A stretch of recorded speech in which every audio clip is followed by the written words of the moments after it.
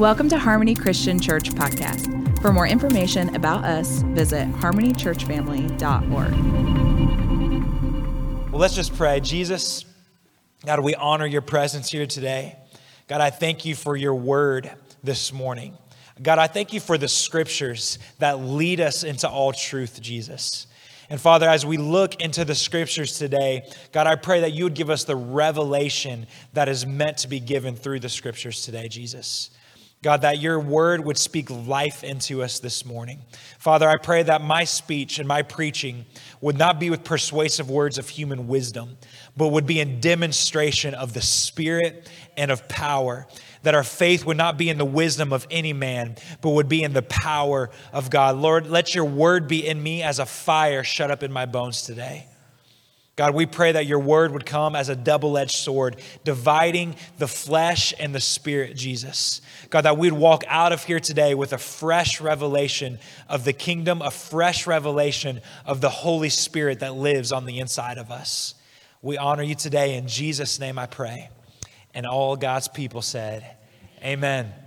Well, this past couple weeks, we've been talking about the Holy Spirit, the person of the Holy Spirit. The first week, we talked a lot about who the Holy Spirit is and kind of this introduction into who the Holy Spirit is, which is honestly a big question, right? Who is the Holy Spirit? There's so many things. We could spend an entire year talking about who the person of the Holy Spirit is, what he does in our lives, the transforming power he has, the gifts of the Spirit. There's so many things within Scripture that talk about this person of the Holy Spirit. So the very first week, a couple weeks ago, we gave just this brief taste of who the Holy Spirit is. And I love how Corinthians tells us about the Holy Spirit. There's this really incredible verse in Corinthians that tells us the attributes of the Trinity. And it tells us that Paul says that he prays that the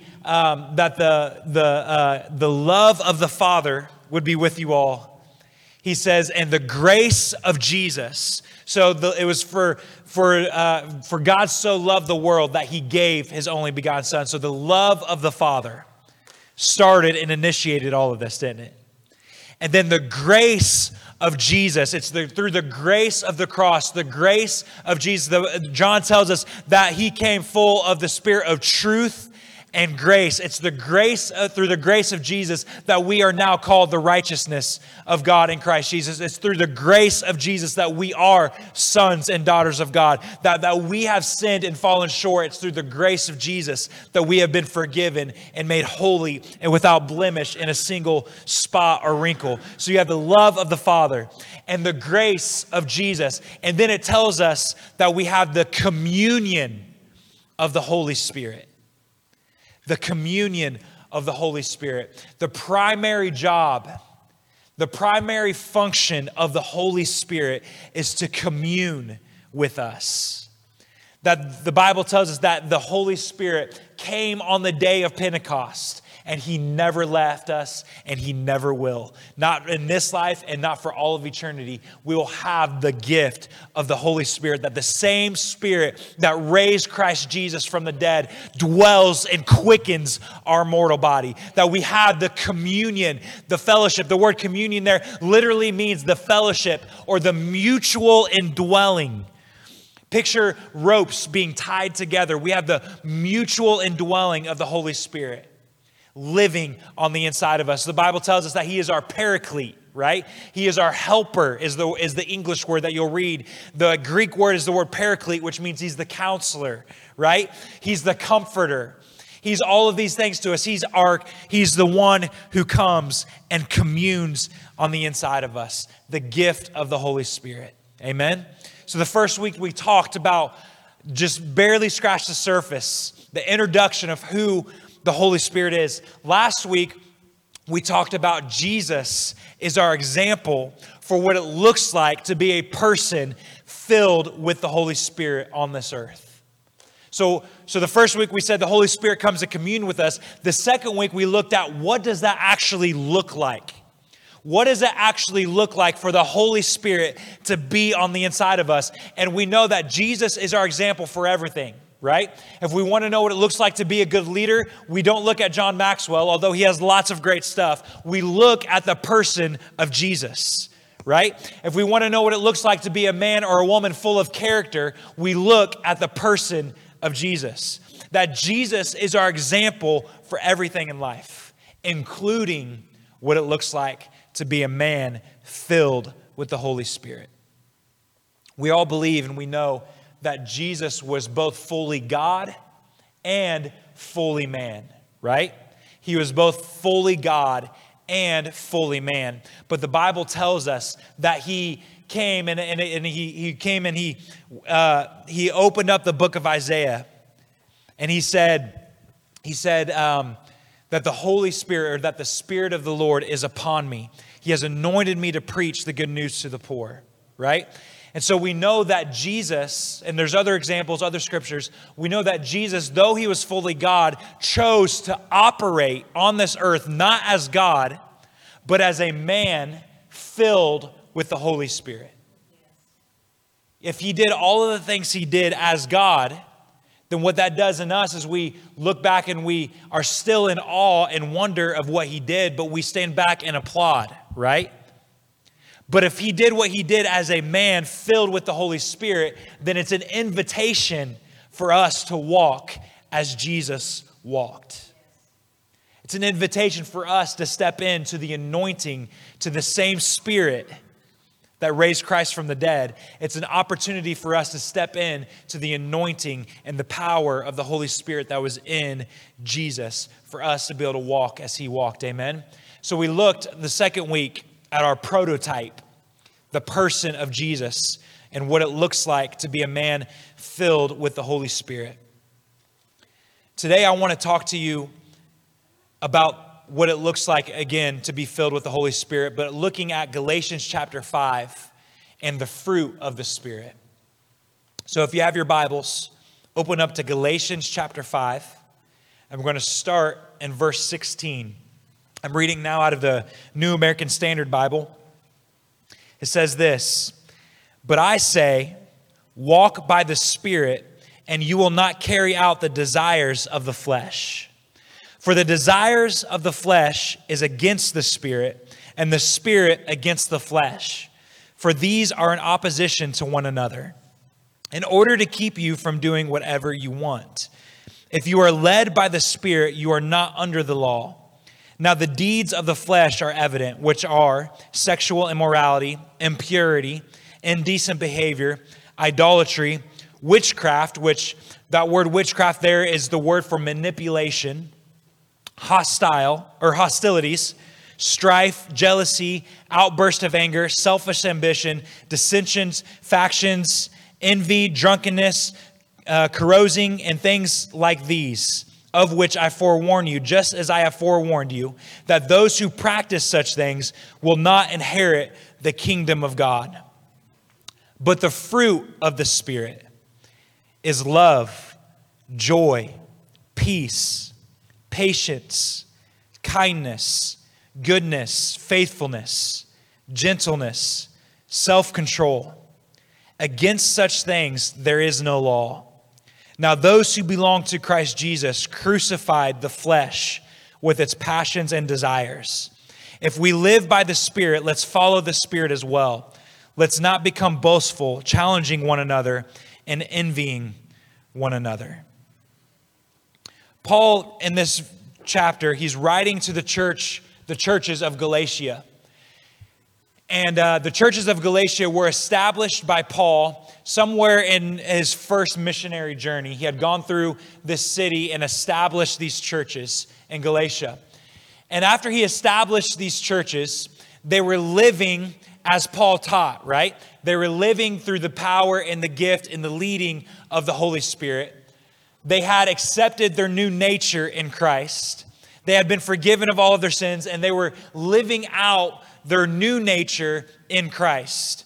And they were doing things right. Somewhere along the way, in between Paul's first missionary journey and when Paul is writing this letter to the Galatians, or writing this letter of Galatians, somewhere along the way, the people in the churches of Galatia were being persuaded or were being influenced by a group that was called the Judaizers. That was, whenever I say Judaizers, all I think of is Judy Chop. I don't know if any of you have ever seen that video or not. So forgive me if I chuckle every time I say Judaizers, because all I see is the guy Judy chopping. But anyways, sorry. Half of you are going, I know exactly what you're talking about, and half of you are going, what the heck is he talking about, right? But they were being influenced. The church of Galatia was being influenced by this group that was called the Judaizers. Now, the Judaizers were a group of people who believed that Jesus was the Messiah. They believed in Jesus and they believed in following Jesus. But they also believed that we should maintain and keep the Mosaic law. So in their mind, we should have Jesus, yes, but we should also keep the rituals of circumcision and the feast and all of the things that the Mosaic law asks us to keep. So the Judaizers reintroduced the law into their lives. And with it, the self-effort that comes with keeping the law. Someone set this up here, which I was excited about because sometimes I have trouble reading, but then there's no batteries in it. So I think it was just a dirty trick from somebody. So the Judaizers reintroduced the law to the church of Galatia, and with it, the self-effort that comes with keeping the law.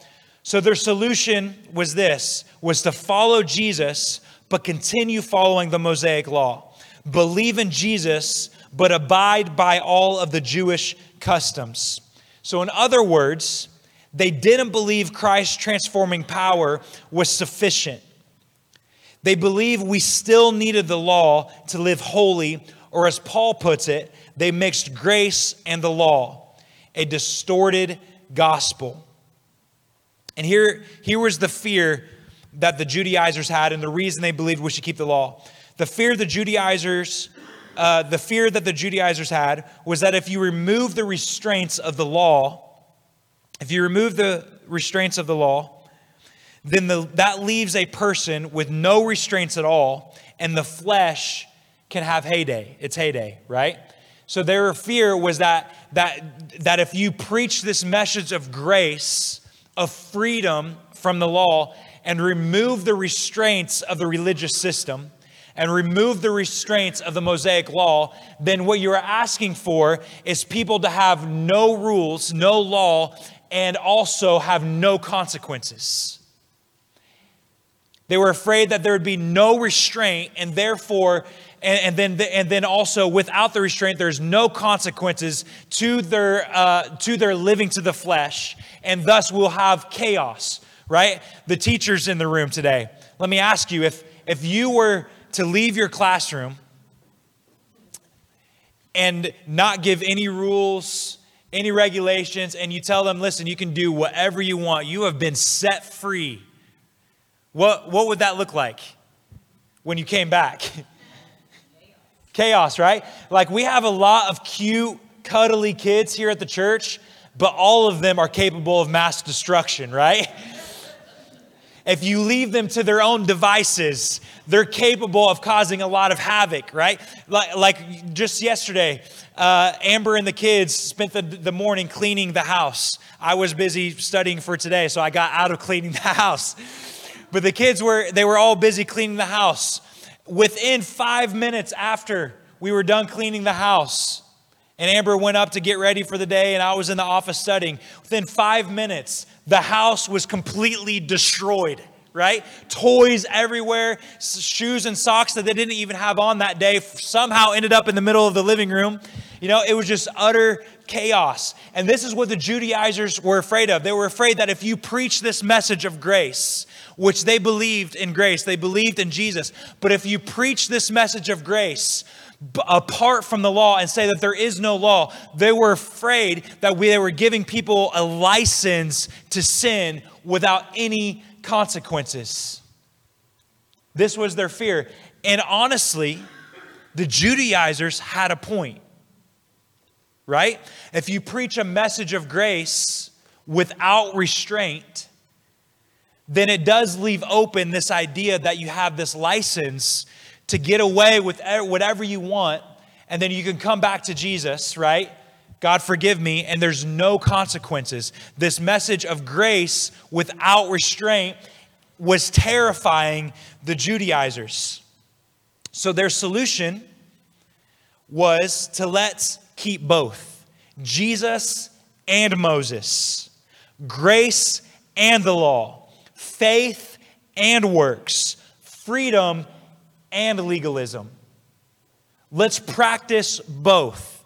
Let's practice both, which sounds like it'd be a good solution, right? Only one problem. The law hasn't worked for thousands of years already. The law hasn't worked for thousands of years already. Following the law hasn't worked because the law was limited by the weakness of our flesh. The law was limited by the weakness of our flesh. Romans 8, verse 3 says, "For what the law could not do, in that it was weak through the flesh, God did by sending his own son." So they tried the law, right? The law, trying to be righteous and holy through the law, hasn't worked for thousands of years. And it's not that the law was evil. It's not that God made a mistake by trying out the law first, and then he saw that that didn't work, and so he sent Jesus. That the law was never intended to make us righteous. The law is good, it's pure, it's holy and right, but its job was never intended to make us righteous. Romans chapter 7 tells us, the entire chapter spells this out, that the purpose of the law was not to make us righteous. The purpose of the law was to expose sin on the inside of us. It says that sin lay dormant in every human being. And what the law did is it brought that sin to the surface so that it could be dealt with. That the purpose of the law was not to make us righteous. The purpose of the law was to expose sin. That God's plan all along was never for us to be righteous through the law, but his plan all along was always for us to be righteous through the precious blood of our Lord and Savior, Jesus Christ. That was always his purpose. And the law's job was not to make us righteous. The law's job was to expose sin, the nature of sin that lived inside of us. All right, so the Judaizers wanted to mix grace and the law because of their fear of having grace without restraint. But we know that the law has not worked for thousands of years. So if the law doesn't work to restrain the flesh, then what is the answer? What is the answer? Galatians tells us, Galatians chapter 5, verse 16, "But I say, walk by the Spirit, and you will not carry out the desire of the flesh." Walk by the Spirit, and you will not carry out the desire of the flesh. For the desire of the flesh is against the Spirit, and the Spirit against the flesh. For these are in opposition to one another, in order to keep you from doing whatever you want.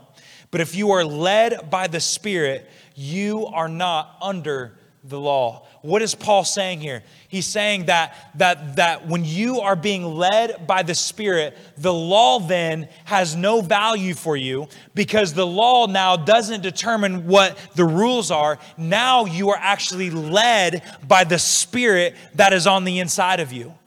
And it was prophesied clear back in Ezekiel that this would happen. Ezekiel verse 36 says, chapter 36, verse 26. "I will give you a new heart and put a new spirit within you. I will take the heart of stone out of your flesh and give you a heart of flesh." And here it is.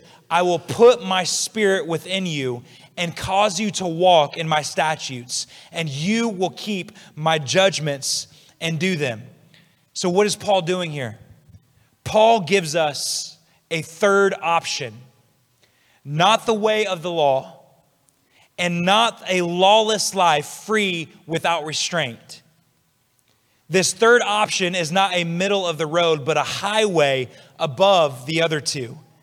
It is a highway of freedom above the statutes of the law and the sinful nature of the flesh. So this way of this third option that he gives was saying that it's above the statutes of the law, but it also works above the natural tendencies of the flesh. And it's the way of the Spirit. That when we are led by the Spirit, we rise above the statutes of the law, right? We no longer need a teacher because the Holy Spirit teaches us. And it says we are also above the sinful nature of the flesh because we have been given a new nature. We have been given a new nature. Amen? Is everybody with me this morning? This is a lot of scripture I know I'm throwing at you this morning. Is everybody with me? Yes. Yeah? Amen. Got a thumbs up. Good. God's original plan all along was not that you would walk according to a list of rules, but that you would walk according to the impulses of the Spirit. That we are led by the Spirit. There was a really good radio show on not too many years ago called, Spirit-Led Living. Anybody remember Spirit-Led Living? Yeah, a few people. It was some really well-known guy named Ron Meyer that hosted that program. Spirit-Led Living. And that's what this is, that we are led by the Spirit of God. It says that we won't sin. We won't be led into sin when we are led by the Spirit of God. Amen? Now, I want to clarify here because I've heard this before. That, I'm led by the Spirit of God. And I heard the Holy Spirit tell me that I'm supposed to marry this person. I know they're already married, but the Spirit of God told me that this is the one, right? And so this is not an excuse to live however you want. That's not a magical phrase that, I'm led by the Spirit of God, right? That there is a standard, and the standard is really twofold. It's the scriptures, and it's the example and the character of Jesus himself, right? So if it doesn't look like Jesus, then it ain't the Holy Spirit, right? So there is an example. So this phrase, being led by the Spirit, doesn't mean it's a free-for-all that you go by your feelings, because it's not about feelings. It's about the actual person of the Holy Spirit speaking to you and through you. And he will never contradict. Let me say it again. He will never contradict this word or the person and the character of Jesus. Amen? That's a little caveat I want to put in there. We are led by the Spirit. We no longer need the law because we have the Holy Spirit living on the inside of us. Paul then goes on to do something really interesting. He contrasts what it looks like to walk in the flesh and what it looks like to walk in the Spirit. Verse 19, I'm going to go ahead and read it. Now the deeds of the flesh are evident, which are sexual immorality, impurity, indecent behavior, idolatry, witchcraft, hostilities, strife, jealousy, outburst of anger, selfish ambition, dissensions, factions, envy, drunkenness, carousing. I think I'm saying that right. Am I saying that right? Carousing? Carousing, that's it. I knew that. I was testing all y'all. Carousing. And things like these. Some of you are all thinking, is this list of somebody I know? Anyways, things like these, of which I forewarn you, just as I have forewarned you, that those who practice such things will not inherit the kingdom of God. So this, you can say it like this. This list is the fruit of living in the flesh. This is the byproduct of what it looks like when you live according to the flesh. But then he goes on and he says, but the fruit of the Spirit is love, joy, peace, patience, kindness, goodness, faithfulness, gentleness, self-control. Against such things, there is no law, which means that all of these things, if you live in the fruit of the Spirit, you will, as a byproduct, fulfill the law. You will fulfill the law. All right, it's going to get fun now. You guys ready? They're like, yes, please get fun, because it's been boring up until now. Here's what it says. I think it's interesting that Paul uses the word fruit instead of the word works. That it's not the works of the Spirit, It's the fruit of the Spirit. Here's the crux of the message today. You ready? Fruit is a byproduct of the nature of the tree. Did you catch that? Fruit is a byproduct of the nature of the tree, right? If you plant, we've got a group of farmers in the room today. You've all just planted corn and beans, right? Corn and soybeans. In the field that you planted, when you planted corn, are you expecting apples to come out of the ground? No, because the fruit is a byproduct of the nature of the seed that was planted. So Paul doesn't tell us that these are the works of the fruit of or the works of the Spirit. These aren't the things that we do, that these fruits are the natural byproduct of the nature of the person that they are coming out of. It's fruit. It's the nature of the tree, right? So how do we know then that we have the Holy Spirit on the inside of us? How do we know that we have the Holy Spirit on the inside of us? We exhibit the fruit of the Spirit. We show what comes out of us is the fruit of the Spirit. I don't have time today to go into it, but there's a difference between the gifts of the Spirit and the fruit of the Spirit, right? There's a gifts of the Spirit and there's the fruit of the Spirit. Both of them are incredibly important. Both of them are needed, and both of them reveal the nature of Jesus, and both of them reveal the nature of God. But what I'm talking about today is the fruit of the Spirit. And let me say this, that the fruit of the Spirit is a better determining factor of whether or not someone has the fruit or has the Holy Spirit inside of them than the evidence of speaking in tongues. That the fruit of the Spirit is a better indicator of the Holy Spirit living on the inside of them than somebody standing up here and prophesying. That those are gifts given to a person who is filled with the Holy Spirit, but the fruit, the byproduct of being filled with the Holy Spirit is the fruit of the Holy Spirit. The byproduct of being filled with the Holy Spirit is love, joy, peace, patience, kindness, goodness, faithfulness, self-control. I've met people who have had spiritual gifts, but have lacked the fruit of the Spirit. I have met people, and wherever you're at with the gift of tongues, that's not what I'm here to talk about this morning, but I have met people who speak in tongues and are the meanest people you have ever met on the face of the planet. And I want to tell you that the Holy Spirit living on the inside of you, it's a better indicator that the Holy Spirit lives on the inside of you when you exhibit the fruits of the Spirit. Again, I'm not diminishing the gifts of the Spirit. Maybe someday we'll talk about those. That's not what I'm here talking about this morning.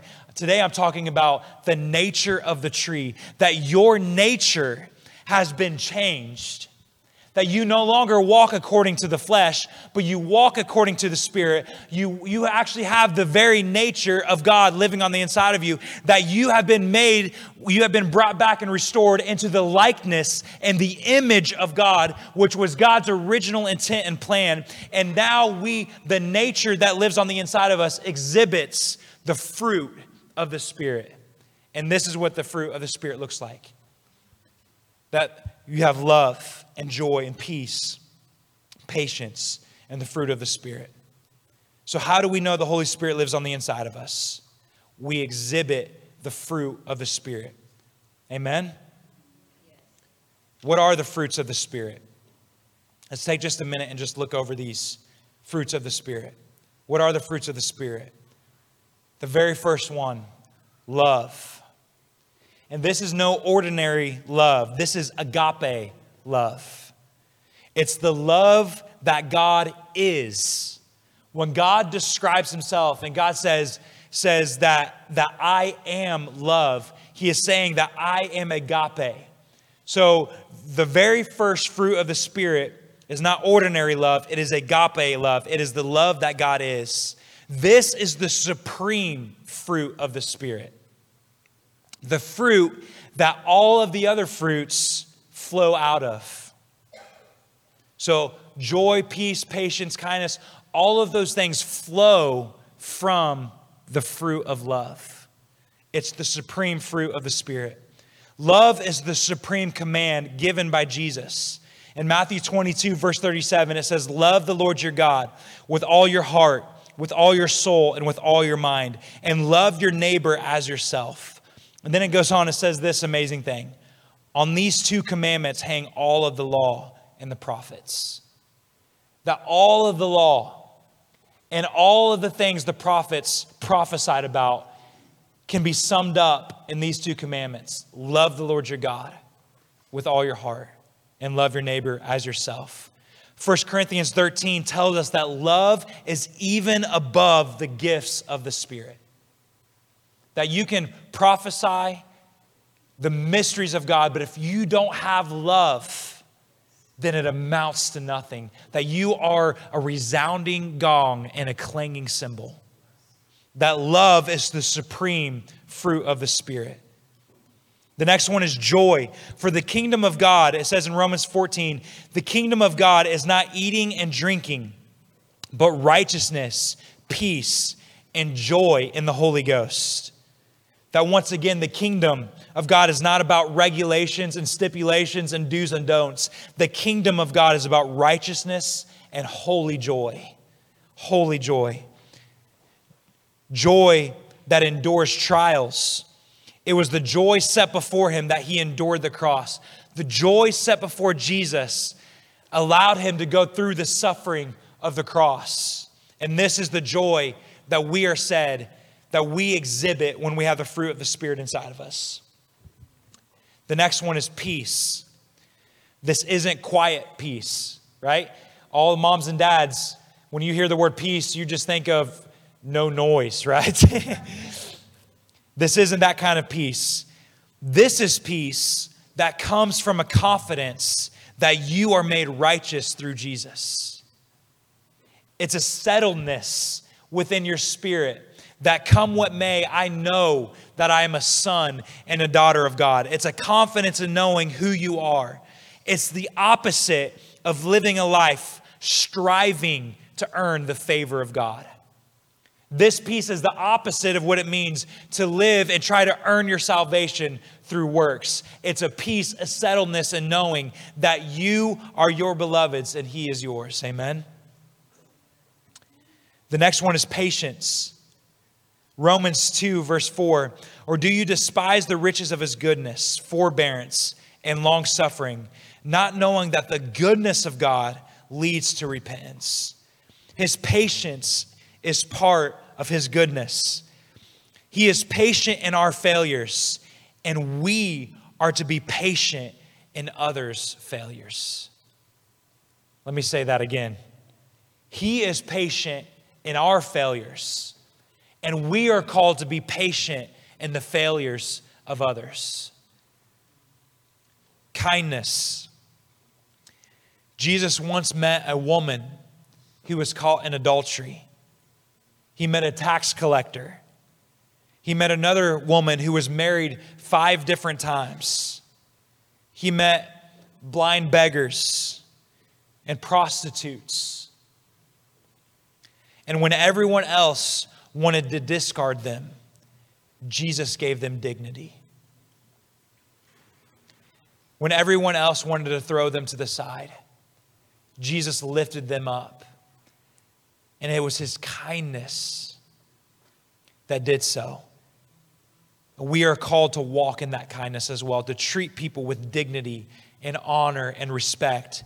And even though they have failures, even though they have weaknesses, even though they have problems, we treat them as the precious gift of God that they are. That they were made in his image and likeness, and they deserve dignity and respect. It was his kindness that caused him to do so. Next one is goodness. We aim at being good and doing good in every situation, to live above par and with excellence in everything that we do. Faithfulness. This is not faith like I put my faith in Jesus. This is being faithful like Jesus. This is being faithful like Jesus, meaning you do what you say and you stick to your commitments. Fruit of the Spirit, faithfulness. Gentleness. We treat others with respect and dignity, even if they don't reciprocate it. Self-control. This is mastery over oneself. Mastery over oneself, that we learn how to live disciplined lives, that we learn what it looks like to be self-controlled, that when the flesh rises up and wants us to act, we have self-control, we have self-restraint, we have mastery over ourselves. And it is a fruit of the Spirit. It is evidence of the Spirit's work in our lives. This becomes the litmus test for whether or not the Holy Spirit lives on the inside of you. The question is, do you possess the fruits? Do you possess the fruits of the Spirit? I'll end with this story here. A couple of years ago, Malachi was in first grade. He looked up at me. I caught his attention there. He was in first grade, and like all kids, he was dealing with a few different behavioral issues and different things. And so I had this bright idea, and by I mean Amber, had this bright idea to begin praying every night with all three of our kids and begin teaching them the fruit of the Spirit. And so we even bought a poster, and if you go into our house, even right now, you'll see this poster hanging on our refrigerator of the fruits of the Spirit. And we began reading the fruit of the Spirit every day with them and talking about what each one of those things looks like. And not only did we begin showing them what the fruit of the Spirit was, we began praying that the Holy Spirit would be on the inside of him, right? Because again, it's fruit of the Spirit. It's the byproduct of the nature that is inside. So we are not praying just that he would have good behavior. We were praying that his nature would be good behavior. That it wouldn't be something he has to necessarily even choose, but that it'd be a byproduct of the person that he was, that the fruit of the Spirit would be in him. So we began praying and reading the fruit of the Spirit over him and over all of our kids. We didn't want him just to obey the rules. We wanted him to walk in his new nature. And that's what I'm telling you today. The Spirit, you know, that when we talk about the Holy Spirit, we immediately think of the gifts of the Spirit. We immediately think of those sorts of things. But the Holy Spirit is so much more involved in our lives than just giving us gifts for ministry. That we are actually to live every day being led by the Spirit. That we have been given a new nature. We are a new person, that we are no longer slaves to sin. We are no longer slaves to the flesh, but we have given a new nature, and we are made in the image and likeness of God. And it is the Holy Spirit who teaches us what that nature looks like. It is the Holy Spirit who leads us to begin acting and begin acting on that new nature that is on the inside of us. And he gives us this fruit of the Spirit. And so what I want to tell you today is that the Holy Spirit is on the inside of you. And that if we are led by the Spirit, then it says that we'll no longer walk in the flesh. We'll no longer walk in sin, but we'll begin to walk in our new nature. That we'll begin to walk in our new nature. And what does that new nature look like?